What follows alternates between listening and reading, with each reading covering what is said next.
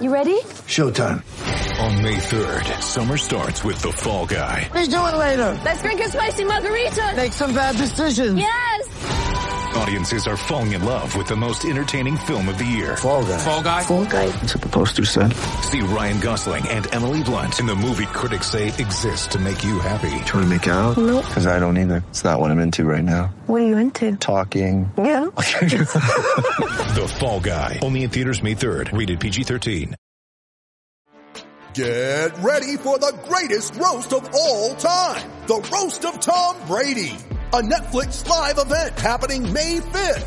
Hosted by Kevin Hart. The 7-time world champion gets his cleats held to the fire by famous friends and frenemies on an unforgettable night where everything is fair game. Tune in on May 5th at 5 p.m. Pacific time for the Roast of Tom Brady. Live only on Netflix. Hello everyone, it is Pierce, host of the PJ's Cast, and if you enjoy listening to the PJ's Cast as much as we do recording it, please leave a positive review, subscribe, and share with friends no matter what platform you may be on. We love discussing the Chicago Blackhawks and of course the game of hockey, but we want to reach this out to a wider audience, and doing all those things really help us out. So once again, if you enjoy the PJ's Cast, please leave a positive review, subscribe, and share with friends, and I hope you guys enjoyed the upcoming podcast episode.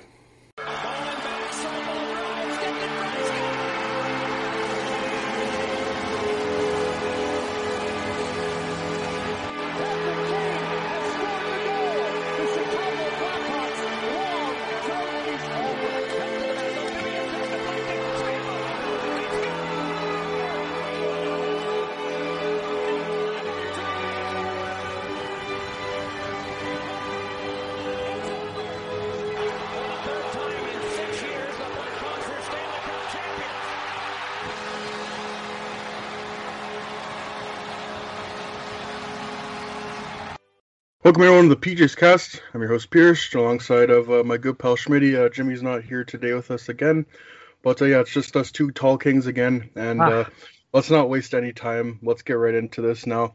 I think the last time I was on a podcast was Monday, so last week, so a lot has happened within that last week, but I want to hear your thoughts because when we did our playoff predictions, you chose Winnipeg, and oh boy. Could it...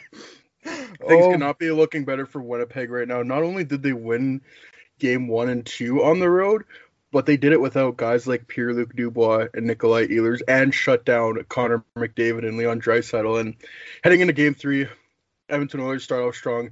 You knew Winnipeg, like the dam was going to break soon. Like as good as Winnipeg was defending them, you knew Leon Draisaitl and Connor McDavid were doing. Draisaitl got the first 2 goals, and things were looking pretty good for Edmonton. It was 4-1, and then, look how... What's it with Canadian teams and being up 4-1 in a huge playoff game? I don't know, but I want to hear your thoughts on it, because I know you've been ready to ream into this Oilers team. Oh, yeah. So, I mean, we brought it up last week when we were doing our playoff predictions, and I said, this is still the same Oilers team from last year, and they still have those same tendencies, and... we just got to give credit to Paul Maurice. I brought it up on Thursday for game 1 because he basically shut down the entire McDavid line, and that was a fantastic defensive effort all around. I'd say game 2 also was a fantastic defensive effort, and that 1-0 win with that overtime winner by Paul Stastny. But, oh my gosh, that game last night was insane. Imagine if there were fans. Oh my God! Imagine if that's a sold out crowd at what is it, Bell MTS Center? Yeah. Imagine if it's sold out. It is gonna be ballistic. But I mean, this game had everything that you thought would go Winnipeg's way at the beginning. They saw Ehlers was coming back, Dubois was back in the lineup. Everything seemed like it was gonna go Winnipeg's way, and then the Leon Draisaitl show just takes over in the first period. 2 goals, makes it look easy, and all of a sudden everyone's going in, and it's just like. You're watching the game and you're just saying, okay, Winnipeg doesn't stand a chance right now. They are getting outshot to shit. They don't have any puck possession. Hellebuyck's barely. The pressure that the Oilers were putting on the forecheck, and it just seems like after they were up 4-1, they just gave up, and then the Archibald took that penalty, and boy, oh boy, like was that so costly for them? Oh my gosh, yeah, and then he got suspended too. He's out for tonight. It's game 4. He was going to make a huge difference, but yeah. I know, but it's just like, and didn't he get the 4th goal too? I'm pretty sure. Oh man, I want to say he got the tip on the fourth goal, and I remember that fourth goal going in, and I just said to myself, "Oh, this game's over." And then all of a sudden, Ehlers snipes one on the power play, and they're right back in the game, and it's just like, or no, Ehlers got the first one. Who got the second one for Edmonton? Okay, so I'm looking at it now. So Ehlers got the first goal for Winnipeg, and it was Jujhar Khaira who got the fourth one for Edmonton. Then Matthew Perreault scored on the power play to make it 4-2. Then Blake Wheeler got the third one, and then Josh Morrissey, noted elite defenseman Josh Morrissey, with the fourth goal to tie things up. And I think it was 2 goals in 16 seconds. Yep. Outdoing the Blackhawks. Outdoing us by a second. But it was just so funny because, I mean, people on the podcast won't know, we're all texting in the group chat last night, and it becomes 4-2, and Pierce just texts, they're going to blow this lead, aren't they? They're doing exactly what they did against the Hawks last year. As soon as they let in that goal, I'm like, this is not going to end well. I just looked over at our buddy, and I was just like, okay, Wheeler scored. This could get interesting. And then the next shot, Morrissey just waited out the traffic, got a good enough screen on Smith, and beats him clean. Game's tied, and you could just tell, even after the third goal went in, Edmonton they were going to win. They were demoralized. And there was, as soon as the fourth goal went in, I was like, okay, so when's Winnipeg winning this game? Because no one else was going to score for them. It's the same thing we say every year with Edmonton. Connor McDavid's the best player in the fucking world. But who plays the other 35 minutes of the game? No one. No one that is even going to hold a coin to anyone. Like, that's why I feel like Winnipeg is just so well set up for the series, because they have that big bottom six that can just get pressure and basically wear down your top or another team's top six. And that's basically what they've done with McDavid and Draisaitl. They've gotten to the point where they have to shove them on the same line with Puljujarvi just to get offense. Like, I feel like it's not getting talked enough either. Ryan Nugent-Hopkins has not been good this series. No. Like, he is not helping his extension talks one bit. Oh, yeah. I wanted to bring that up. He's a UFA this offseason. Yeah, boy. Does he even have a point this series? I don't think he has a point. So. No, I don't think so. I don't think he has a point. Like, that's just, you can't, especially when this team is they're so fragile up the middle and down the wings and stuff. You need a guy like Ryan Nugent-Hopkins that can carry his own line, and he's just not doing that right now. And I know people, like, last game were pretty quick to jump on Dubois because Dubois had a pretty mixed bag of a game. But, like, I don't know. Like, we've all seen what Dubois does in the playoffs. The guy just has a different level to his game, and a guy that plays that style can really just start pushing people around. And I feel like you just saw that so much in this game later on. Like, I know how you said Edmonton was very good on the forecheck in the first period, and you're right. Yeah. They were all over Winnipeg. They basically did to them what Winnipeg did to them the first 100%. 2 games.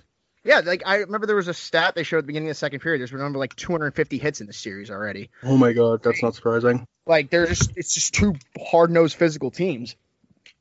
But man, I don't know how Edmonton comes back from that, because everything that needed to go right for you did go right, and you still lost.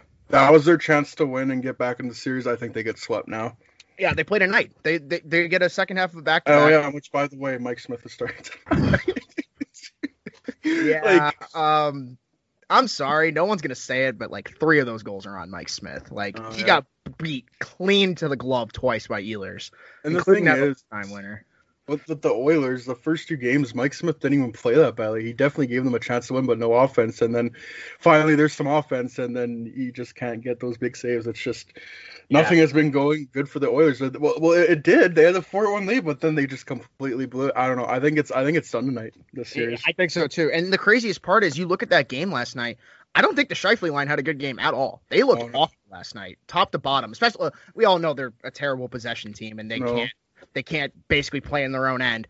But, I mean, I thought Scheifele was a ghost last night, and they came out with a win, and that's impressive. Because, like, I mean, we brought it up last week. I thought the only way they were going to win these games is if their stars show up, but now it's proving that Winnipeg's just got the deeper forward core. And obviously, we talked about it with Crawford last year. If you have a Vezina caliber goalie in net, it's always going to change the outlook of the series. And Hellebuck's basically, he's been incredible, dude. Hellebuck's proven to everyone why he won the Vezina last year. And anyone who thought Hellebuck was bad at the end of this year, that should just tell you he was burnt out. Like, and he's right back and he's ready to go. And I wouldn't even be surprised if he just shuts the door entirely tonight, because he was locked in after that 4th goal. He was not letting anything in. Yeah, so when I chose the Oilers to win the series, I think there was a little bit of bias to me, because obviously I live in Edmonton. I know a lot of people that cheer for the Oilers, and I'm like, okay, I want to see Matthews McDavid in exactly, dude. That's probably, it's not going to happen now, but that probably would have been your best chance to see it. You're never going to get it again. Yeah, that's for sure. Unless McDavid goes to another team. That's the only way. Which, by the way, I remember, I think I saw Dangle tweet something about it this morning, that everyone's just talking about what Ken Holland said at the deadline this year. You buy what you think you can't pick and choose when you go for a cup. And, like, I guess he had a point because, like, Edmonton clearly isn't a team built for a cup right now. But at the same time, you need to keep your stars happy. And if I'm Connor McDavid this offseason, I just had the best season of my fucking career, and you guys just shat the bed in the playoffs royally. Yeah, that's not going to sit well with me. You know what I mean? Yeah, like, not only that, but he's having the best season since, like, Mario Lemieux's comeback in 2001. He has had I'm pretty sure point percentage-wise, and, like, a point-adjusted pace, he has had the best season that is not Gretzky or Lemieux. That's fucking wild. And no one... And, like, no one cares because it's McDavid, and we're just used to it at this point because he's goofy. Yeah. Like, I saw something, he hasn't had 3 straight games without a point in his career. That's fucking insane. Like, I'm sorry. Like, this guy, and then, like, everyone on Twitter last night's like, oh, mixed secondary assist, blah, blah, blah. I'm like, dude, that's how you set up offense when you got a guy this good. He'll draw 3 people in, and all you got to do is just get open. Like, exactly.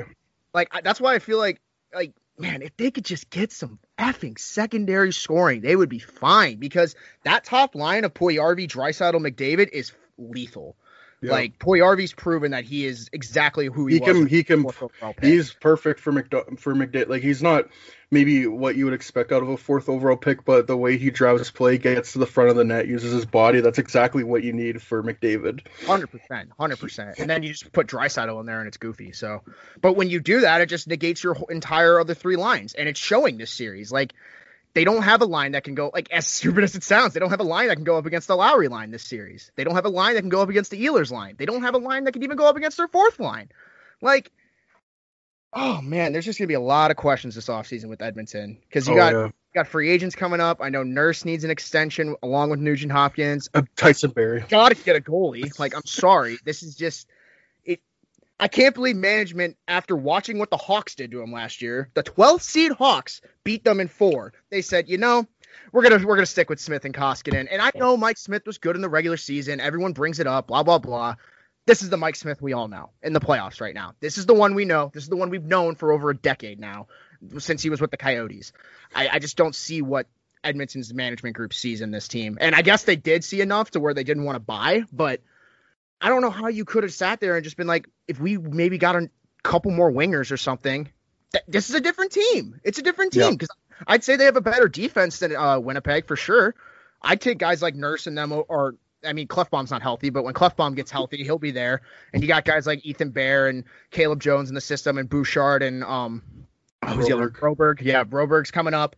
You got Ryan McLeod's looked very good this series. I'd say he's probably one of the only guys that's not a McDavid Draisaitl. And that's a piece like, that's a depth forward you can have going forward for cheap. Exactly. Like, that's good for them. And they got Dylan Holloway coming up and stuff, and like another guy that's not getting talked about and he's not having a good season is Yamamoto. Like, I know he had an assist last night. I think he'll bounce back. Yeah. I hope he's young. He'll bounce back. But when you're in a playoff series and those guys aren't producing, you don't win. And I mean, we literally just saw that last night with the Capitals. You can't win without scoring depth. Yeah, it's the way it is.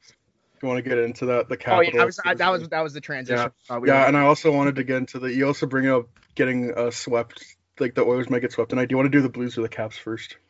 Ooh, I say the Caps because they have more interesting takes on what they can do in the off season. Yeah, they to me they're the most fascinating team to watch this off season. 50%. I was looking on Cap Friendly before we started the show. They are the 3rd closest to the cap ceiling. They're over the cap right now. That's right. Sure. Yeah. And I was looking at basically their roster on Cap Friendly and what they have to do for the expansion draft. I'm pretty sure they're going to have to expose Mantha. They have so many no trade clauses and no move clauses that they have to protect. I thought it was Oshie that they had to. Oshie they got to protect too. They got to protect Oshie. They got to protect Kuznetsov. They got to protect Backstrom. They got to protect Ovechkin, Carlson, Orlov, and there's one more name in there I can't think of. It might be 6, but they're gonna lose and basically Caps Twitter was all over the place last night when they lost because they got every reason to be mad. I don't blame them. It's that team in general the last 3 years has not impressed me one bit. It's just kind of like it's kind of like the Hawks when they were done with their third cup. It's like you're still there, but you're not there. You know what I mean? The sun's like, starting to set. Yeah, exactly. The sun's starting to set, and man, it just showed this series. When your fourth line is your best line the entire series, you're not winning that series. Especially, Nick Dowd and Garnet Hathaway were like the only one producing offense for them. You're not winning a series like that. And like it sucks too because the stats won't show it, but I'd say Samsonov was very good that series. He was really good. Like honestly, he might. Yeah, I was gonna say, like, if Samsonov, like their goalies weren't incredible, but like if Craig Anderson, that's for sure. Yeah, like if Craig Anderson doesn't come in and plays that well, like it's over in a sweep. Oh, 100%. Like people forget that the only game they won was game 1 in overtime, and they almost blew that game too. Gentleman's sweep. Yeah, but it's just. I mean, we talked about it before the series with Boston. Boston just looked like a completely different team after the deadline. They're way deeper. They're just. And everyone was worried about Rask. We all knew Rask was going to come back. Oh, no, he was incredible. The playoffs every time, just stellar. I mean, this is probably I would personally say this is a better Boston team than 2019 just because they find ways to win more than that other team did. That team in 2019 had to win their way or else they weren't going to win. This team, they've shown it 3 games this series. They had 120 shots and won all of them. They can literally play that opportunistic style because they're so deep. And there's not many teams that can compete with that, in my opinion. Like, how many teams can go 9 deep with the Bruins right now? Who do you like? Vegas, dude. Colorado? That's about it. You've got Jake DeBrusk on your third line. You have Jake DeBrusk, Charlie Coyle, and Nick Ritchie on your third line. Yeah, that's incredible. That's silly. It's silly. Like, even Vegas doesn't have that good of a third line, in my opinion.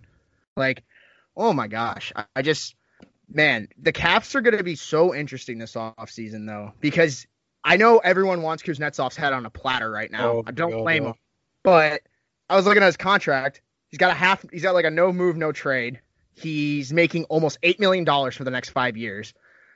Who's taking that contract?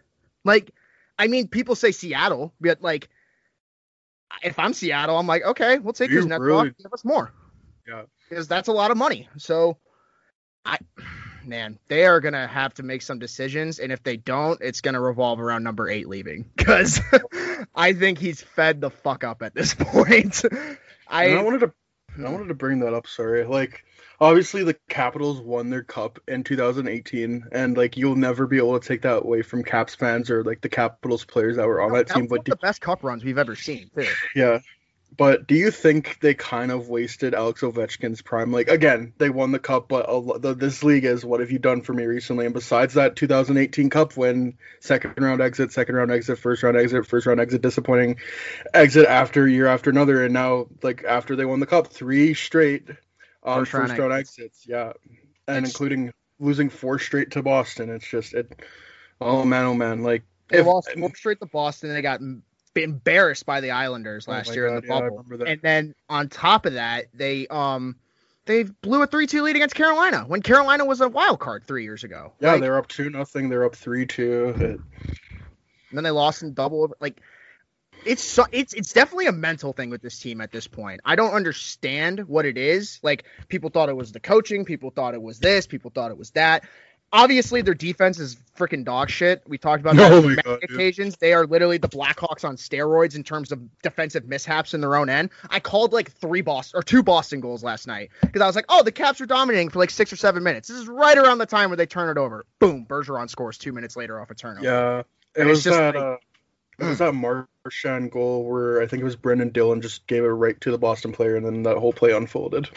Yep, it's just like I honestly. I feel bad for like my Connor, honestly, because I feel so bad for Caps fans because they at this point they're apathetic. They expect this. They expect failure when they get to the playoffs, and it sucks. And like you said, I agree. I think they have wasted Ovechkin's prime. That guy should have as many cups as Crosby right now, but he doesn't because he's been around. He's just been shit show. Like Yeah, you could say it's because Crosby's a more complete player, Ovechkin doesn't play defense, blah, blah, blah. When you have a generational goal talent like Alex Ovechkin, you build your team to help him. Yeah. And what they've done now, I mean, we've talked about it for years with the Hawks. They're doing the right thing with how they're developing their team. They're getting young and fast on the back end. They're getting puck-moving defensemen, and they're getting forwards that can play both ways. What are the Caps doing? They're getting old. They're getting big pylon defensemen that can't move on the back end, and they're getting forwards that have these cockamamie contracts that go on for 5 years that make no sense. Like, oh man, the Caps are just going to be bad for a few years. I'm telling you. And especially if Ovechkin leaves, it's starting this season because, I mean, like, think about it. The thing that carried this team for years was their power play, right? Their power play was abysmal this series against Boston. It's been abysmal. Like, they said they had the third best power play this year. I don't believe that for a second. I don't. Like, you watch that power play, it is not the same as it was even 3 years ago. I believe Boston was like number 2 on the penalty kill though, and like the way, like you look at the shots last night, I think Washington had a double what Boston had, but like there were not a lot of high end chances. Like a lot of it was from the outside, and it just shows you how well that not only their defense plays, but like their whole team as a whole. Like they're just so much more of a complete team than the Capitals are. And and that's credit to Bruce Cassidy, 100%. I've talked about on the podcast a bunch of times. He's probably got the best defensive system in the NHL right now. They've been top of the league in goals against for the last 4 years. They suppress your chances in the slot beyond better than most teams. I think the only team that does it better might be Vegas, but it's just like Boston's a wagon right now. And they're exactly what we talked about, where no one's really expecting them to do anything because they weren't the 1 seed. They didn't win the President's Trophy like last year. They didn't make the Cup final like the year before. This is the year where Boston makes noise and no one expects it, and they're coming out of that division. I don't see Pittsburgh or New York beating them. I was going to bring that up. I think they beat the Islanders or Penguins handily. Yep, because there's too much. They got too much. Like, Pittsburgh has the forward depth to compete, but I don't fucking trust Tristan Jarry for a second. No, I don't either, dude. And then the Islanders, it's like, oh, they have this great defensive system and they have goaltending, but it's like, I still don't fucking trust your forwards against Boston. Yeah, Boston is just such a complete team. Like, goaltending out, it's amazing. They're a wagon right now, I mean, once again, it's credit to Don Sweeney because he made all these acquisitions. He got Taylor Hall and Mike Riley, and he didn't even have to give up a first-round pick. Yeah, it's ridiculous. Not many GMs can say that in the league nowadays, except fucking Vegas, but or Colorado. Branch them in a second. Can't stand him. And I wanted to bring up another thing that you look at the Bruins defensive personnel, you could argue it's not as like good as it was in years past, like Chara and Krug, but then do you see guys like Matt Grzelcyk really step up? Mike Riley has looked good, I think, and same with Brendan Carlo. Yeah, like that. Clifton honestly has looked pretty good coming in relief, and I thought Tenorti didn't even look bad coming in for Kevin Miller last night. It's just that the defensive scheme they have. Yeah, it's that next man up mentality, and like we talk about it with Carolina a lot too. Like when you have that ability to basically run 5 lines and 4 pairings, like you have those options every game, and not a lot of teams can do that. Edmonton, like just saying, like you, it's just crazy to me. Like honestly, like teams like Edmonton and Washington, how they couldn't find like bang for buck signings over the last few years, and they just went out and were like, we're gonna go pay 4th liners like 2.5 times 4, and that'll work because Richard Panik once had 40 points, guys. Remember? Yeah. Oh my God. Just like that's Vancouver. That's Vancouver money right there. Yeah, literally. No, that's literally like Jim Benning syndrome right there. Let's overpay 4th liners so we can't pay our superstars in 3 years. Because like no one's even talking about that. Don't they have like 4 contracts up in Vancouver this offseason? Oh boy. I don't know exact things of that there, but it's not looking good for Vancouver. But yeah, if like I said with Washington though, if they don't get this shit sorted out within the next month, and I literally mean the next month, like if they don't get this sorted out by the expansion draft, Ovi's gone. Ovi's gone. Yeah. He's going to test the market, and it's going to be I was telling our family friend Bill last night, I was like, this is going to be the biggest free agent probably in NHL history. Oh, 100%, yeah. Like, no one this talented or this decorated has ever walked a free agency like this. Like, people thought Stamkos and Tavares was big. Nope. Not even Panarin. Close. Yeah, Panarin, not even close. Nope. And Ovechkin doesn't even have to get paid. That's the worst part. He's made so much money in his career. He made $128 million on a 13-year deal. Yeah. Like, guy's got generational wealth. He can literally just say, okay, I'll go sign in Colorado 5 times 2. Let's go win. I'm gonna go play with McKinnon. Like, he has the power to do that because he's been so lucrative his whole career. Yeah. And no one, and like that doesn't get thought about a lot. And like I kind of thought Taylor Hall was gonna do something like that. I think he's gonna definitely reconsider that now with how he's doing in Boston. But I'm surprised it doesn't get done a lot lately. And I think Ovechkin, if he hits free agency, it's going to start a movement like that where guys are going to kind of like what Hossa did back in the day where he just signed a 1-year deal and he's like, I'm going to go try to win a cup. Let's go. Yeah, cup chasing. We don't have enough of that in the No. NHL. Well, Toronto's got cup chasers. They got Jason Spencer and Joe Thornton. And they got Patrick Marleau. They're going to win the cup, bro. Like, I'm sorry. Like, that's the one thing I can't stand when people bring on, like, a 40-year-old to the team and they're like, yeah, but he brings veteran presence. It's like, yeah, but he's actually terrible on the ice. You can't waste roster spots on that. I get the sentimental reason for bringing on someone like that. You know what I mean? But you can't, especially come playoff time, it's not worth a roster spot. Like, when we had Chris Kunitz a few years ago. Why? Yeah. Did not need him. No one needed him. Even but like people sign him. Even like Chemo Timonen, like, did we really need him? But they won, so it doesn't matter. That one, like I said, you win the cup, no one even questions your trade. You don't question anything. Which is now why everyone's going to question that Anthony Mantha trade in Washington. Boy, dude. Because they gave up And haul for a guy who I thought was actually pretty good for them in the playoffs, but I mean, dude, when Backstrom and Kuznetsov don't show up, that team is just nope.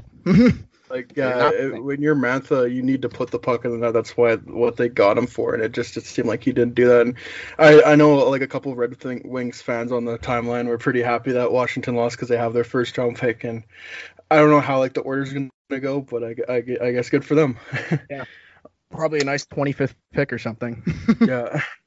But so the 2018 Stanley Cup champions out. Let's go on to the 2019 Stanley Cup champions. The St. Louis Blues were swept by the Colorado Avalanche. And by the way, I want to say I'm getting a lot of things right, even though I wasn't right about that. The Oilers series.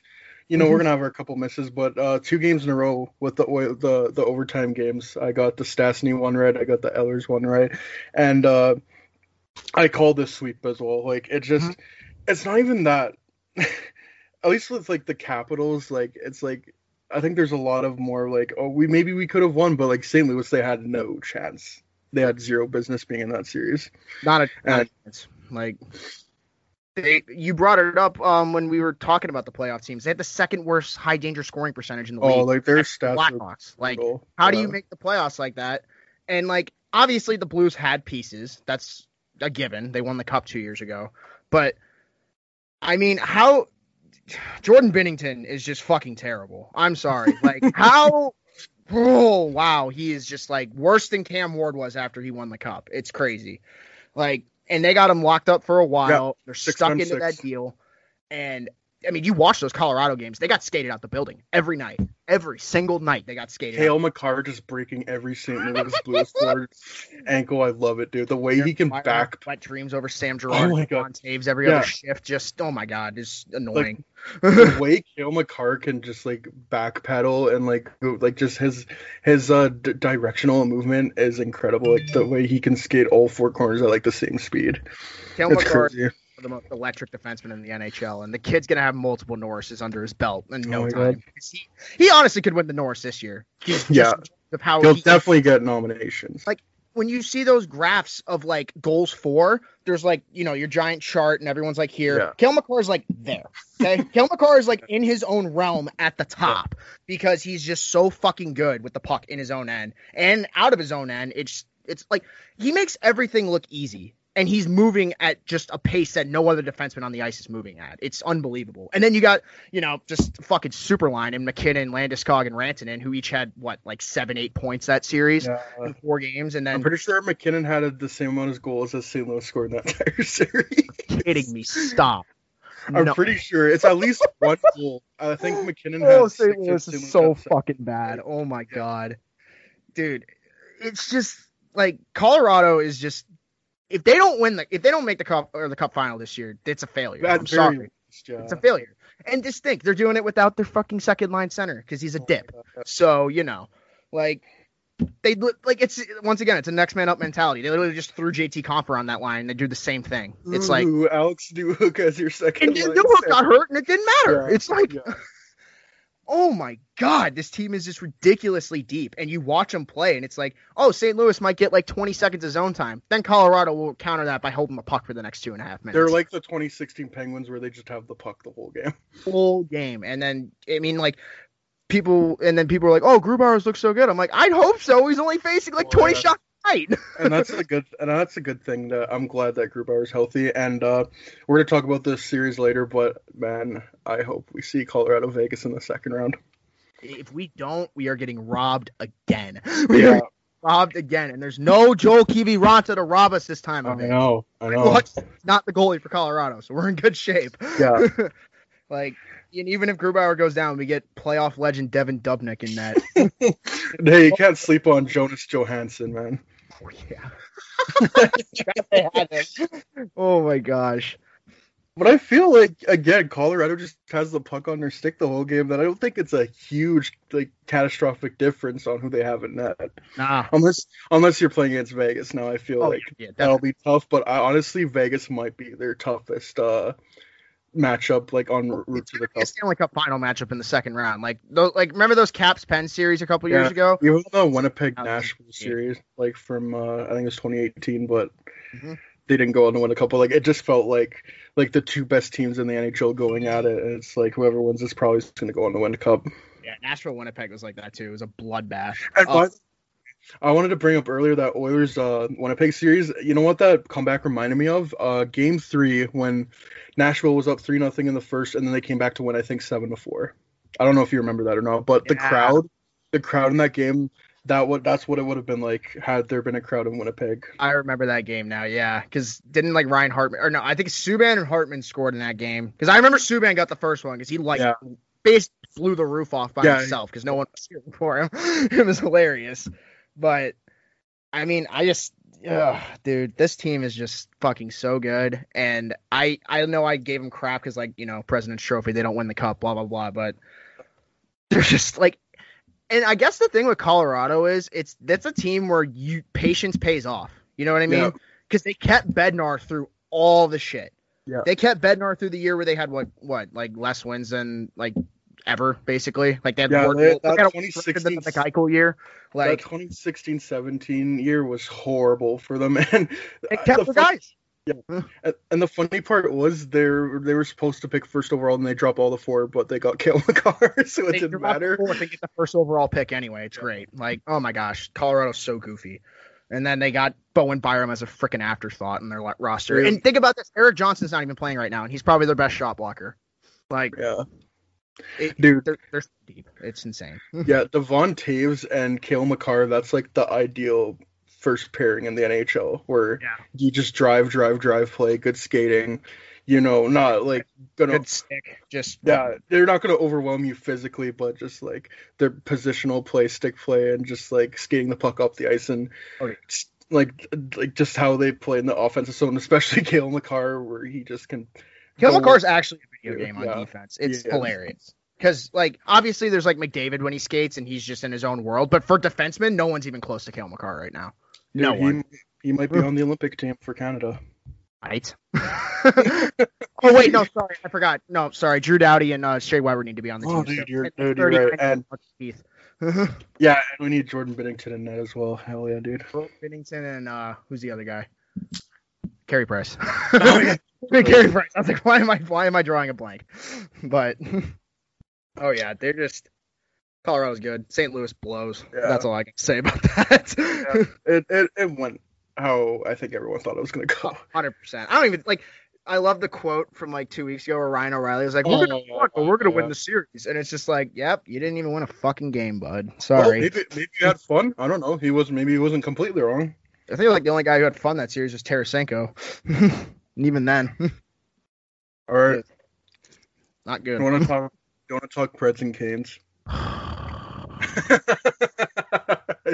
Fuck C. Saros. I cannot stand him. Oh my gosh. Like, how they. I'm sorry. I don't care what the scores were of those games. They stole games 3 and 4. Oh, Carolina had 60 fucking shots last game and they won. Mm-hmm. Like, or Nashville still won. Like, it's unbelievable what UC Saros is doing with that team right now. And I guess it's also because they're finally freaking getting goals from their top guys. Like Johansson and Duchesne are actually doing something right now. But I mean, you look at what Nashville was doing. I don't think Victor Arvidsson's been in the lineup the last 2 games. No, I don't think he has been this serious. Yeah. Yeah, it's oh my gosh, it's just insane. Like I mean, I picked them to get swept, so I gotta eat my career. But it's just like That's one of those series where it could be over right now if it's just a bounce. Oh, you know what yeah. I mean? It could be over already. But Nashville's right back in the mix, and I'll give them one thing: Bridgestone Arena, like the roof. It's incredible there. That's probably the most electric crowd they've had in the playoffs so far, out of any team. I mean, it might be different in Florida tonight because I know they're having I think 75% capacity or something like that. It's gonna be crazy. I want to say I saw Boston will be close to full capacity in the second round, which is good. That's gonna be good if Boston has full capacity. Mm-hmm. Boston fans are always rowdy as shit. So yeah, for better or for worse. Yeah, for better or for worse. Mostly for worse, but that's fine.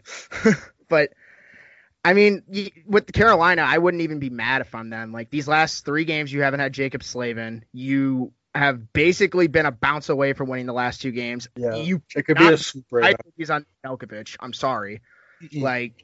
I guess the only thing I would say, and I think someone made a joke about it, was maybe don't throw Jake Bean to the Wolves like they did in the overtimes the last few games. But that would be the only thing I'd say about Carolina.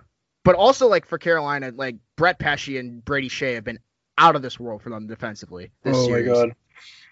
Such a luxury they have with all those defensemen.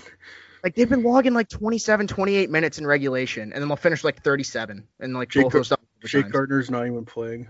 Yeah, Jake Gardner's a healthy scratch. Once again, they're just the wackiest, deepest team in the league. But I guess for Nashville, they just need to do what they did the last 2 games. They need to get on the board fast because, I mean, obviously it's different when you're home and you get an early goal. But when you're on the road, if you can just get that pressure and get the crowd to quiet down, they steal Game 5. This is going to get really interesting because, oh boy. Carolina's kind of let them walk right back into this series a little bit. Oh, yeah. And I was not expecting that, to say the least.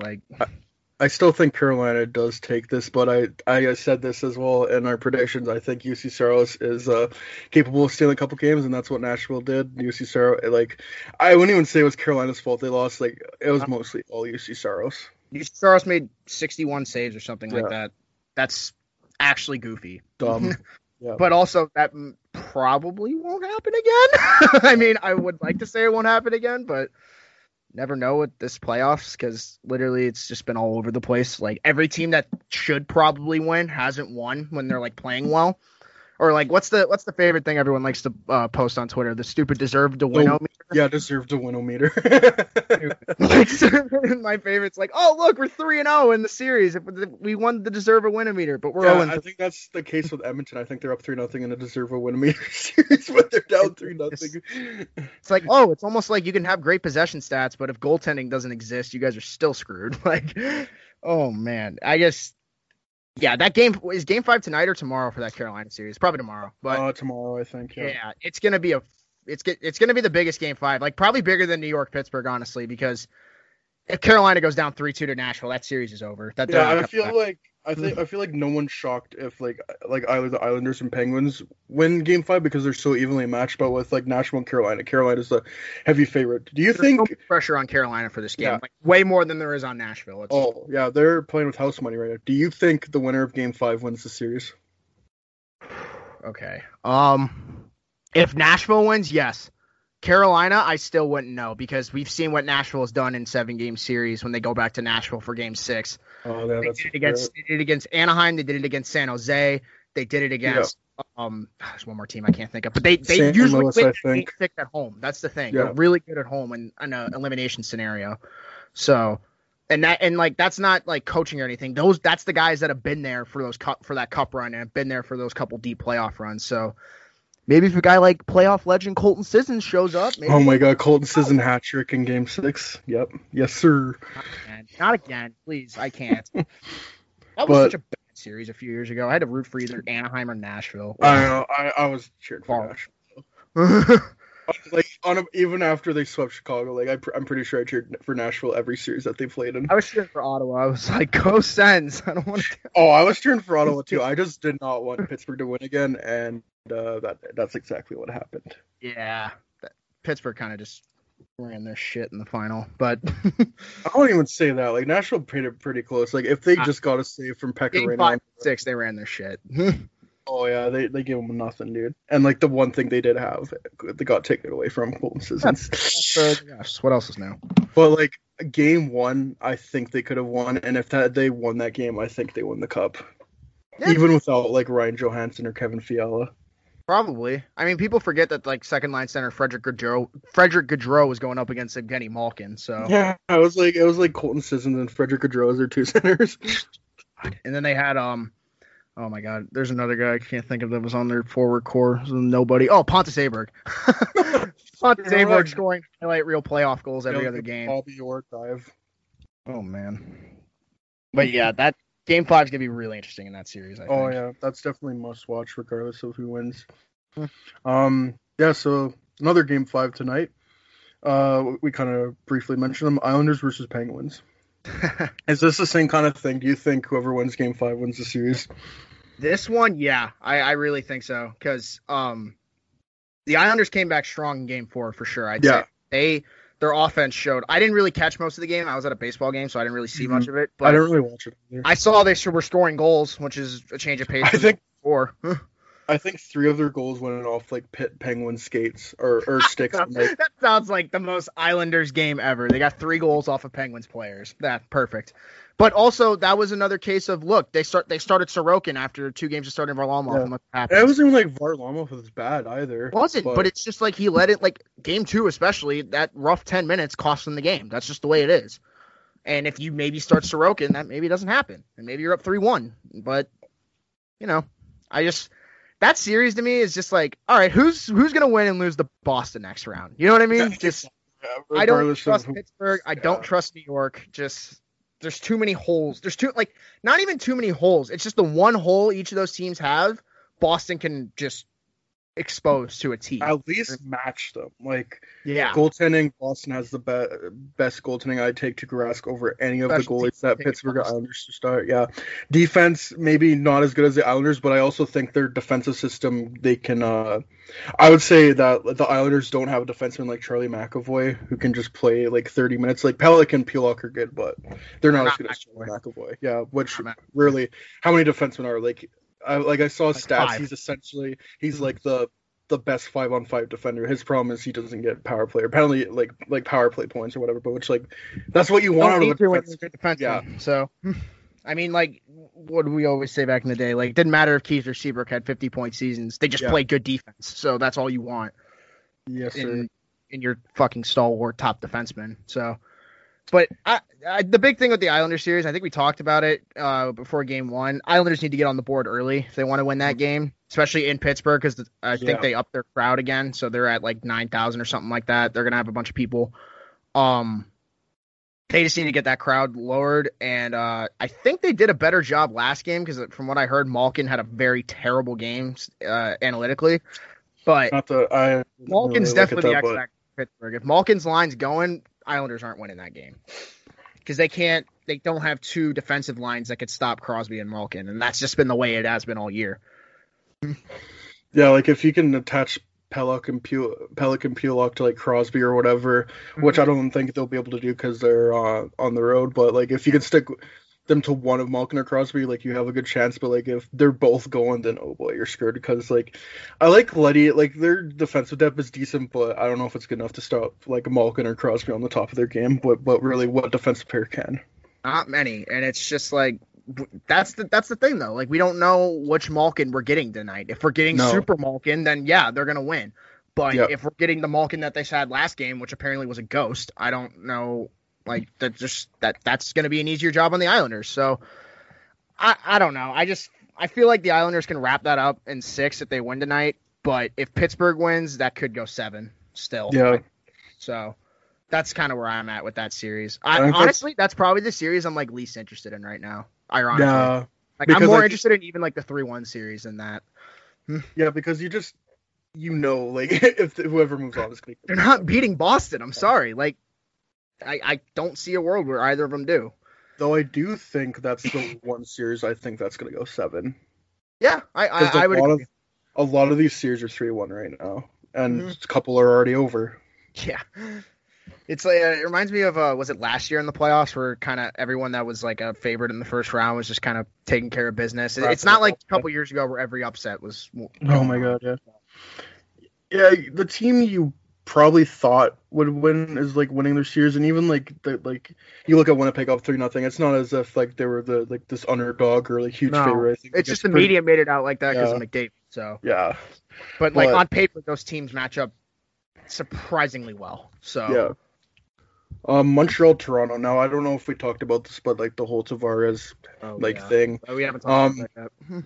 I don't want to go too deep into it. I think it's been covered by every angle. Like honestly, I just hope Tavares is okay, his family is okay, as well as close ones are okay. And like as much as we hate Corey Perry, man, that was not his fault. Like it's just a freak accident. Unfortunately, if anything, it's just a fucking bad situation to be in. Yeah. And I think we brought it up like immediately after the whole thing, and then Foligno gets into a fight. I get it. It's like the unwritten code or whatever, but the fact that someone just got a really bad head injury and then we just go into and now you're gonna each other in the face, that's just exactly little backwards to me. Just a little. I'm like, sorry, I wasn't surprised it happened, but it's like also like, oh, it's the most hockey thing to happen. And it sucks too because Jimmy and I literally brought it up hours before that game. We were saying how if the Leafs want to make a deep run, they're going to need their big four to show up, and they just got they got their captain taken away off of just a fluky fucking. Yeah. It could have happened to anyone. That's the worst part. It's just the fucking way of the game. And thank God there's no structural damage that they said, and he seems to be that's home good. and fine. I think he's got like some kind of MCL sprain too, but that's not the end of the world. They said it's like Hyman's. It'll be like 2 weeks, but in my opinion, you don't rush him back. You give him as much time as you need. Concussions are no fucking joke. Nope. You don't ever want to rush someone back for something like that. And I got confidence that Dubas and the Leafs management or the Leafs staff are gonna take just watching Dubas like rush down like that, like that's what you want in your GM. You could say all you want about Kyle Dubas. He cares about his players more than most GMs do. And that's something that I can give him a lot of, like, obviously there are times where, that can get taken advantage of because, like, guys will see you as a friend. But how many GMs do you think would do that if their star goes down? Like, I don't think Bowman does that. I'll tell you that much. Bowman's too busy fucking in the box trying to, make a shitty Well, I think he cares about his players, but I don't think he's the type of person that would kind of show that emotion. That's just how he is. Exactly. But it's just like, and then, they obviously lost that close game 1 after that, but it's such an emotional setback in that game. You can't really expect anyone to be on the same page after that. Both teams were shaken. Like, I could not watch the rest of that game. I couldn't. I watched a little bit of the third, and it really ruined the rest of my night for me. Just like seeing that and just seeing all the shit online. I don't want to get into it, but like the people using it as like on front of newspapers and stuff. Like, it's why? Yeah, no, like, that was so fucked up when the Toronto Sun and whatever the Quebec paper put the fucking hit on there, and it was just like, do you guys have any class, any fucking sort of any kind of common sense is what I'm asking for. Just Jesus. Like, and then the fact that like the networks kept showing the hit multiple times throughout the night. Like, I get it. Some people haven't seen it yet. But not everyone needs to see it 20 fucking times. I'm sorry. That's just not something people need to... Like, a perfect example of, like, what to do when an injury like that happens. I don't know if you remember, because I don't know how big of a basketball fan you were, but Gordon Hayward basically snapped his leg open in a game. Oh, I think I remember that, They never showed a replay after that. They never showed a replay, as you should, and they just let them deal with the injury. Sportsnet handled it the wrong way, 100%. That's what you need to do. Yeah, it's just... It's just not a good look for the league when you do stuff like that. No, it isn't at all. And you really wonder, since it's Toronto, like if it happens to maybe any other team, do they do that? I don't know, but I don't know if that's the case. But it's just like Toronto, John Tavares. But honestly, all I can do is just hope that he's okay and not get any of that bullshit drama that like the newspapers doing that and people like putting replays of it online. It's just, oh man, it's like at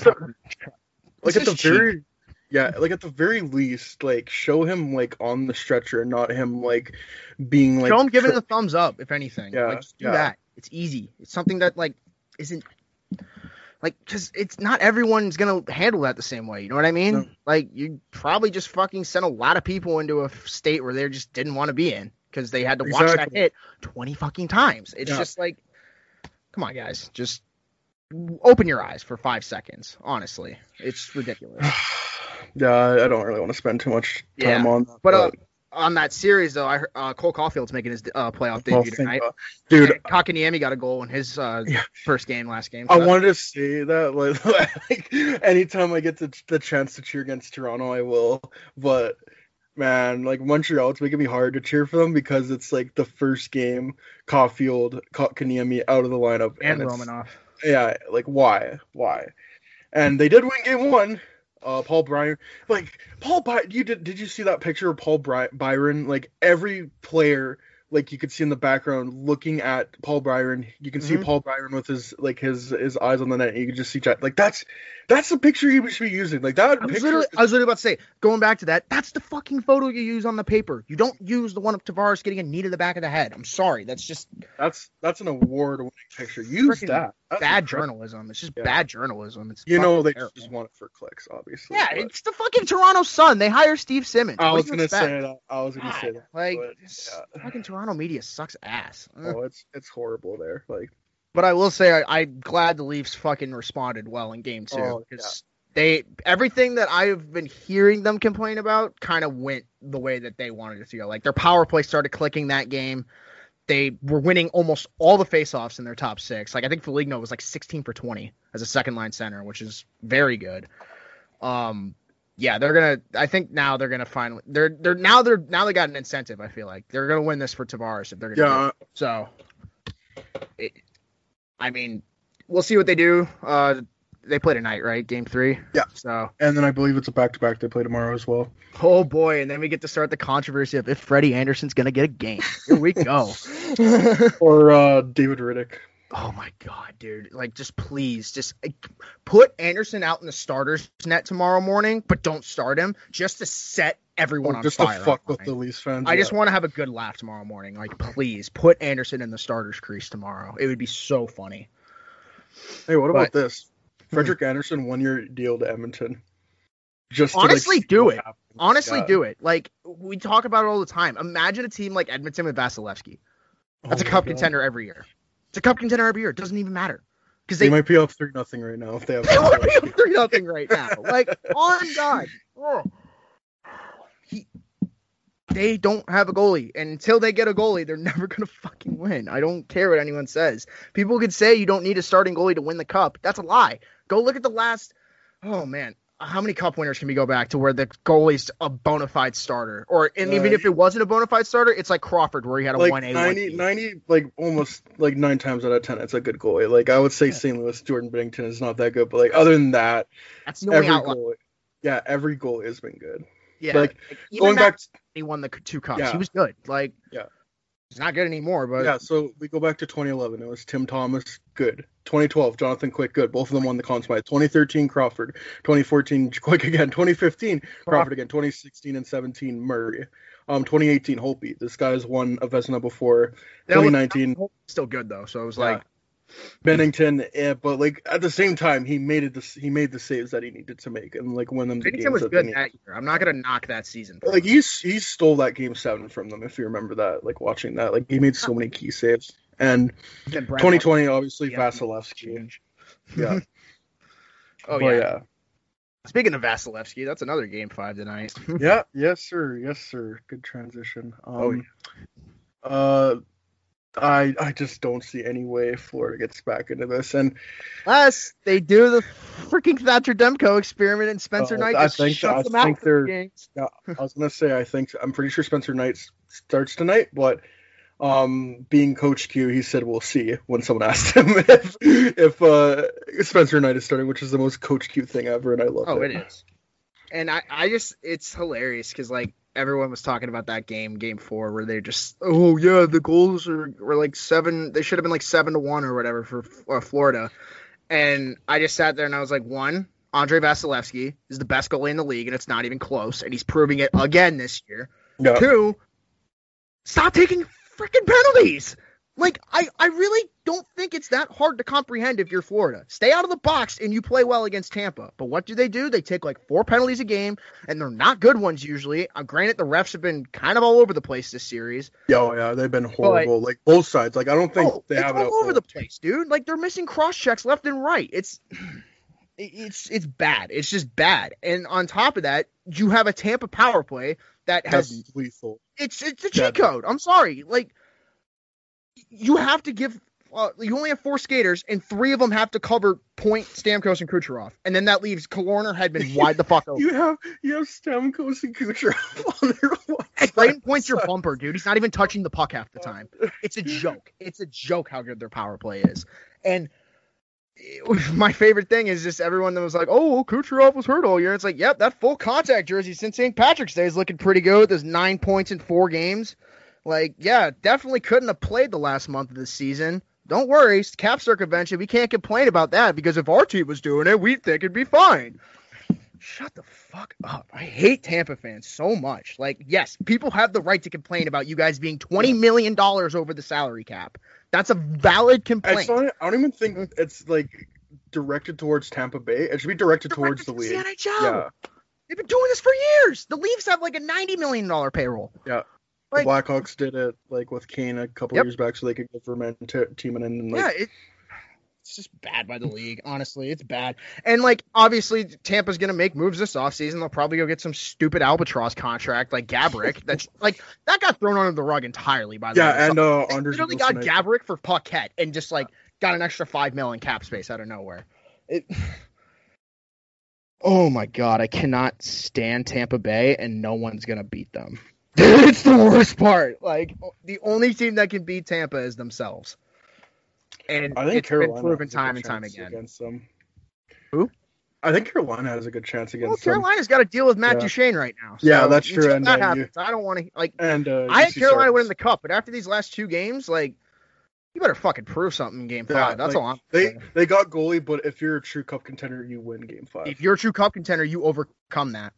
Like, Hector Rene was goaling us, not the first time, not the second time he was goaling us. Still got around it. Like, you get around that stuff if you're a great team. And like, I don't know, it's proving right now. Honestly, like Tampa is clearly the best team in that division. Like, obviously, I know you guys liked Florida in that series, but Florida's not ready to face. Yeah, here's the thing. So, for the longest time, I was saying Tampa Bay, like they're probably the best team like in the NHL. I keep bringing this up, but like the fact they won in the bubble, like they got that swagger that no other team has, and they can just turn it on and be 100%. And I wanted to pick Florida just because it'd be nice to see a new team move on, and like it would have been a good story. And just something about Coach Q. I have nothing against Florida. That's the thing. Like, if Florida won the series, I'd be tickled pink by it. Like, oh my god, that'd be great. But yeah, Coach Q, like just something about Coach Q teams where they're just built different from the playoffs. Like as soon as as the series goes on, like he gets better, he gets to know like his opponents that like break them down and with matchups and whatnot. But Tampa Bay is just like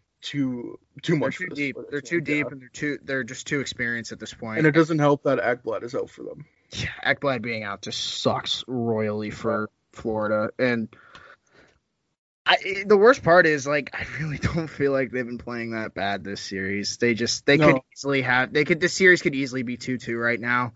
It could be 3-1. It could be 3-1, honestly. Like Florida, at least. Yeah, the only game where they just kind of got dominated was probably last game. But like Game 2, they were on their heels and they just couldn't get a goal. And then Game 1, they just collapsed at the end.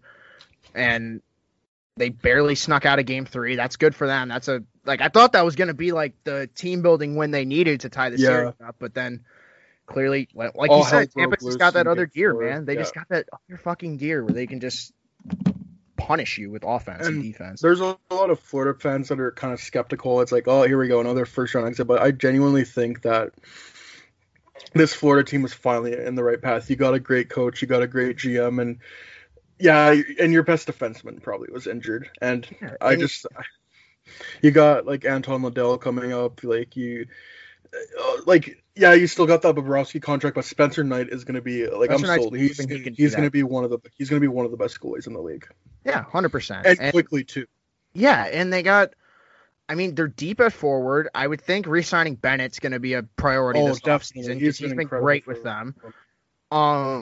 The only thing I could think that they should do is in the offseason, if you can offload Anton Stroman and get another defenseman, and then maybe get just another third line scorer, because at least this series, it seems like guys like Vetrano aren't cutting it right now. Yeah, and you saw Bill Zito like go out and sign guys like declaring for Hagee for cheap deals. I think he can do that again, and Coach Q can implement them into his system. And I think they need like a left-handed defenseman to play on the top four, because obviously you got Uyghur, Ekblad, and you got Forsling, who's been like a revelation for them. Yeah, but I think you need another defenseman, and I think they're really good going forward. Yeah, I agree. If they can get like a top four left-handed defenseman in the offseason, that's going to be a dangerous team. Yeah. And you got to think their division is going to be pretty wide open, because you're going to have the Leafs, Boston, Tampa, and them. That's the four. Yeah. And I could so easily see where they're probably 3 or 2 in that division, just because I don't believe Toronto will be able to compete with these teams next year. I'm sorry. Boston's probably going to be good again next year. Boston's going to be good, and they'll probably find a way to re-sign Taylor Hall to cheap, and it's going to piss off the league, but it's going to happen, and they're going to win a cup, and everyone's going to be really fucking pissed. It's going to be great. By the way, Drew Commesso has been added to the U.S. men's national team. Oh, shit. Good for him. Yep. Who's their goalie right now, anyway? I have no idea. The thing is with this tournament, there's been a lot of upset. I don't know if you've been paying attention. Yeah, dude, I saw Kazakhstan won yesterday. Yeah, Canada lost to Latvia 2-0. I think Kazakhstan beat Latvia, and then they beat Finland in a shootout. It's been crazy. And then Belarus won their first ever game against Sweden. I think it was 2-1 or 2-0 or 2-0. Man, it's been crazy. I forget who it was. Someone beat Russia today too. Oh, it wouldn't surprise me. But yeah, it's obviously just it's a case of like, it's a COVID year, and like not everyone wants to go overseas to play for their country. Like Canada and US, I think that's showing a lot. They're kind of just sending like prospects and fringe guys. I think Owen Power's on the team. Bo Den is on the team, which is cool. Yeah, Matt Beniers is on the US team. Hagel is also on the Canadian team, and I think Cole Perfetti is also on the Canadian team, and like Brain Schneider, like just a bunch of these young guys that kind of been drafted within the last couple of years. Basically like an extended World Juniors. But that's basically what I think about the best part about the World Championships. I know we probably weren't going to bring it up right now, but Lucas Reichel is just freaking killing it for Germany right now. It's awesome. I don't know if they were winning against Canada or not. I'll double check that, but I think he has 4 points in 2 games or something like that. I think it's 5 and 2. He's got 2 goals, 3 assists. Even better. Like he is, and the goal he scored against was it Italy or was it? I don't know. Norway. I think it was Norway. Oh my gosh, it was a beauty though. Yeah. On the breakaway, that's going to be such a good pick for the Hawks in the next few years. He's developed so much over the last few years. Every day he's this getting last better. year. 5 points in 2 games. Correct. Yeah, just out of this world good, man. Just is he 19 yet, or is he still 18? Yeah, he just turned 19, I think. Yeah, he's a 19-year-old and he's dominating on the national team. That's exactly what you want to see if you're Stan Bowman and that Chicago Blackhawks staff right now. It's never doubt that European scouting staff. Never, ever, ever. Death taxes gas up the European scouting staff. It's my favorite thing. Them and Mark Kelly. Yeah, exactly. I'm just trying to look up the score, but apparently it's too hard to do that. Well, we got I can kind of cover the other series we got to talk about. It seems like Vegas and Minnesota. Yeah, so at least for game 3 for Minnesota, where they jumped out early and then Vegas just stepped on their head. Yeah, I know that's what they've done the last couple games, and I thought Minnesota was going to make this a really close series, and there were signs that they would. They took game 1, they came out really strong in game 3, but at the same time, you look at Vegas, they're one of those teams that can just step on the throat and completely dominate, and that's what they've done. 100%, and like they've done it all without Max Pacioretty, which remember, according to some fucking geniuses online, they're saying that Mark Stone needs Max Pacioretty to be his own, or needs Max Pacioretty to be a player. Whatever, he's clearly proven. Did you see his celebration? Did you see what Keegan Colister said about it? He was just, he got interviewed about it. He's like, I just think he's gonna punch me every time he goes up to me. I'm just like, Jesus. Like Mark Stone's a guy you want on your team if you're gonna win a Stanley Cup. He's a psychopath, but in the best way. He's the exact kind of guy you want on your team every time. And I don't know if we talk about it enough, but Alex Tuch just knows when to turn it on in the playoffs. God, yeah. That guy is a playoff performer to the T. So good. Matthias Janmark has actually been really good for them. Like, he's actually doing well on their third line. Chandler Stevenson's had a good series. Oh my god, yeah. I want to bring up that first line. Ever since Tuck's been elevated up to that first line with Stevenson and Stone, just nasty. And then you still have Carlson, Marchessault, Smith, which has been their basically go-to line since they become a team. Yeah. It's I mean, like we said, Vegas is just a freaking wagon right now. And they won last game without two of their starting defensemen. Yeah. Like McNabb. Mm-hmm. And yeah. Yeah, and I was looking at this team, and I didn't realize they're not that good on special teams as I thought they were. They're pretty middle of the pack. This is just a team that just dominates 5-on-5. And that's how you win cups nowadays. Like, and obviously we've talked about it ad nauseum. Marc-Andre Fleury doesn't seem like he's stopping anytime soon. He has just been out of this world good this series. I'm pretty sure he's robbed Ryan Hartman alone of 4 goals this series. Like it is every game I have seen a highlight of Marc-Andre Fleury just robbing Ryan Hartman, and I'm just feel so bad for the guy because he's got a goal, but like he could easily have 5 goals this series if Fleury's not. Yeah, he's had at least 10 great saves. Yeah, and and that's the thing. Like the Wild, they had that one game. They've had game 3 and 4. They've had trouble with their offense, but they play that style where if they could just hang on, they could keep that game just a little more tight with Vegas in game 5. They could steal it. Yeah, just you gotta get like you said when we were going over our playoff preview. They're one of the best high danger chance teams in the league. They know how to get to the dirty areas of the net, especially that Foligno line. I think the only way I see Minnesota getting back into this series is they need their back end to be way more involved. You need guys like Dumba and Spurgeon and Suter and Brodin. You need those guys to start stepping up into the offense and getting shots from the point to the net. So those big bodies like Greenway and Foligno and all them can get tips on the pucks. Because I mean, at this point, that's the only way I see them beating Fleury. You got to take his eyes away. So I don't know, man. Just Vegas, the way they've stepped on the throat. I don't know.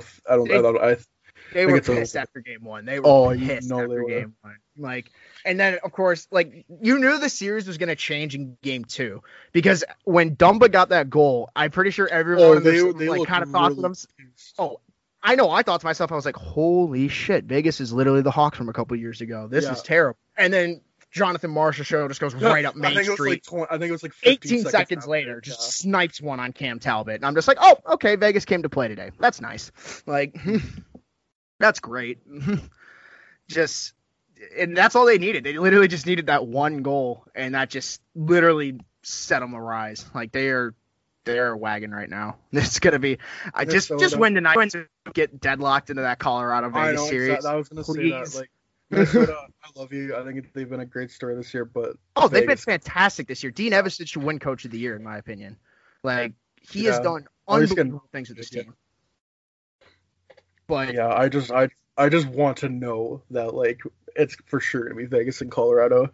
I want 2 banger second round series, and it's gonna be Carolina, Tampa, and Colorado, Vegas. But as of right now, Carolina needs to get their shit together. So yeah. And even I keep saying that, but they literally lost 2 double overtime games. So it's not like they just completely shit the bed, but at the same time, it's 2-2. They kind of did though. You gotta win. You gotta get a win. Were. That series is just so weird. It's hockey. So many first minute and last minute goals in that series too, which the 2 minutes you got to care about the most when you're in the playoffs. I know for the Hawks, it drives me up a wall that they don't try in the last minute of the period sometimes and they get scored on. And I've seen that at least 3 times in this Carolina series. So, I mean, play a full 60. And I guess that goes for Minnesota too, because the last couple games they played a very good 20 minutes, but then, second and third period happened. Yep. I think that's about it. I mean, I think we covered everything pretty well. Nazem Kadri is appealing a suspension, which is stupid, but whatever. He's a fucking joke. He should have got 10 games. Well, but I get why the guy gave him 8, because they don't think Colorado's even going to need 8 games to get to the conference final. And it's awesome to see that the NHL is doing this with Kadri, but you need to do this with other players. Tom Wilson. Yeah, but it's the dumbest rule I've ever seen, and I was talking about it a few days ago. The stupid rule in the NHLPA. Repeat offender. 18 months and you're not a repeat offender anymore. That's the dumbest shit I've ever heard in my life. Because Wilson literally waited like 20 months and then started doing dumb shit again. Because he knew. He was like, shit, if I get hit again, I'm going to literally lose like $2.5 million. Maybe I'll He fuck knows up. he can get away with this, but He knows. He fucking I knows. don't want to get into this again because No, we talk about it all the time. I'm just saying, like, when the shit with Kadri's happening like that, and it's like, okay, so you guys know how to handle this, but you choose not to. Okay. And if the repeat offender shit's true, it's been 2 years since Kadri got suspended in the playoffs, so that's bullshit. It's bullshit. You could have suspended Wilson, but they chose not to because that's George Peros' boy. Whatever. George Peros better never listen to this podcast or catch me. I swear to God. Looks like Germany won. Germany won? Yeah, Germany against Canada. Oh, man. I don't know what the score is, but I'm just checking the chat. That's awesome. Holy shit. Good for Germany. Yeah, so 3-1 Germany over Canada, and Canada's 0-3. Ooh, Come on, Brandon Hagel. Bring that team around. I know, Nick Beaudin. Come on now. Come on. Oh, my God. Nick Beaudin's carrying. Even though he had a really good assist. I don't know if you see saw what that. Julia just put in the group chat about Philip Grubauer? What a troll. I love this guy. He's like, oh, memories from round 1, and it's a picture of Jordan Binnington trying to fight him in game 1. Oh, my God. Yeah. Dude, Philip Grubauer is like the ultimate troll, and I love it. He's been trolling the shit out of Binnington this series. I love it. We need more of that, honestly. We need more Binnington hate. We need more players shitting on shitty players. I'm sorry. Like, oh, it's ridiculous. Yeah, so this is from good friend of the show, Chris Peters. With Anthony Stolarz out with a lower body injury, Team USA turns to Boston University's Drew Commesso to come to Latvia as their number 3 for the remainder of the world. So I don't know if he gets a start, but the fact they even gets to be there. Yeah, the fact he even like got thought of and gets to be there, I think it's a good feather in his cap, as they would say. Yeah. And also, like, I mean, we don't really talk about Commesso a lot because we didn't really cover the prospects a lot the last couple of podcasts, but, I mean, he's playing at Boston University as a freshman. That's really fucking impressive, so. Yeah. I'm pretty sure he had good stats, too. I'm just going to look it up. I don't think he was a starter this year, but I know he got games in and he was really good for a while. Might have just been like a little stint, but I don't really. College hockey is one of those things I keep up with in stints. You know what I mean? So. Yeah, so he had a .299 in 11 games, goals against average, and then .950 save percentage, so not bad. Yeah, that's very good, especially for a freshman. Like, and he's probably going to get 4 years there. So. Yeah, he's a late birthday. He's not even 19 yet. Perfect. Like, as an 18-year-old to be on the national team, that's huge for confidence. Yeah, and especially with guys like Power and Beniers too, like we were talking about. That's just huge for their confidence, especially because those guys couldn't go to the World Juniors. I'm pretty sure, or at least Power. I know Power. I know Chris Peters brought it up that Power stayed at school. Yeah, Beniers went to USA. Yeah. So. And Commesso is probably going to be the starting goalie for the U.S. next year. Yeah, probably. Because I can't think of any other American goalie. Unless some guy comes on the scene that we don't know about. Yeah. Which is unlikely because exactly. Like we would probably know about him and like he would be 18 if that were the case. Like Comesso's going to be 19 and exactly. He's that starter, especially since he's already on the national team this year. I was going to say the fact they brought him on the national team. Yeah, he's probably going to be their guy. But once again, good draft pick. I was kind of like, goalie's that high. There's probably a couple good players, but yeah, it doesn't look too bad so far. Exactly. And I mean, if like we talked about it for like a month now, I mean, Lankinen's going to be a 1A, 1B. What if that's your 1B eventually? Then there you go. I mean, look at the Islanders. They got a Sorokin and Varlamov. I mean, you look at the Hurricanes. They got Nedeljkovic has been good, but like Mrazek could be like a good goalie. Like obviously, it'd be nice to have that Vasilevsky goalie, but I would even say Vasilevskys and Hellebucks don't grow on trees. You know what I mean? No. And even, like, is Philip Grubauer really that good? Like, obviously he's a good goalie, but I don't think he's, like, Vasilevsky. He's not elite. He's not elite. Like, there's definitely a tier that's above Grubauer, but definitely. He plays like it's like a Matt Murray thing. He could play really good under a really good team, but I don't see Philip Grubauer carrying, like, the Minnesota Wild. Oh, he's not. He's not going to have like a Tim Thomas or J.S. Shagir kind of run. He's not going to Jonathan Quick dominate. You know what I mean? No. In the playoffs, which is fine. You don't you can win a cup with a goalie like that, but it's just, there's just another tier, and that's just the way it is. But it's okay because Colorado literally has the goofiest fucking front in front of them. It's dumb how good they are. But like, did you see the tweet where Someone was like, Kyle Dubas is the best GM in the NHL. Argue a wall. What? Everyone was just like, What? Did Joe Sakic die? Are you kidding me? Even like Bill Zito, man. Like, and Don Sweeney too. Like, yeah, you gotta Don get Sweeney that, and Joe Sakic. Those are like the first two GMs I would think of. And honestly, Vegas is too. It's a Kelly McCrimmon. Kelly McCrimmon, yeah. Yeah, all of them A plus GMs. Like it's and even Brisebois too in Tampa. Yeah.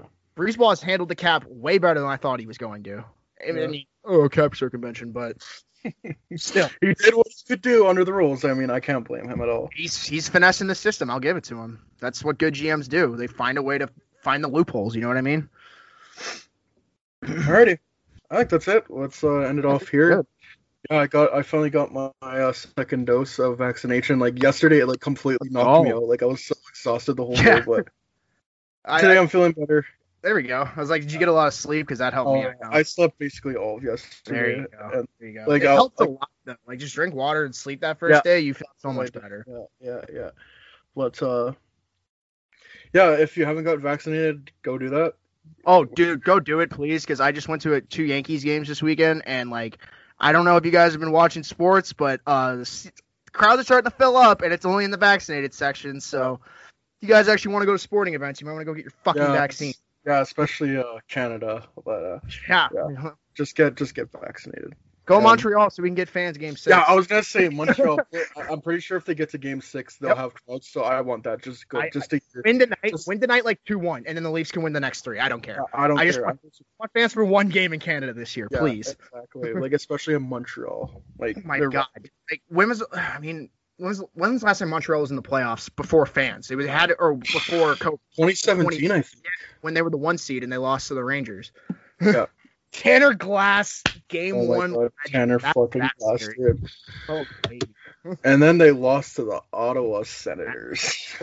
Gabriel Pajot game. Oh, baby. Oh, yeah, what a weird year for the playoffs. Maybe we'll see a John Gabriel Pajot masterclass again tonight. Perhaps. We saw one in game 1. Yeah. Anyways, get vaccinated, wear your mask, social distance, stay safe, and peace, y'all. Take it easy.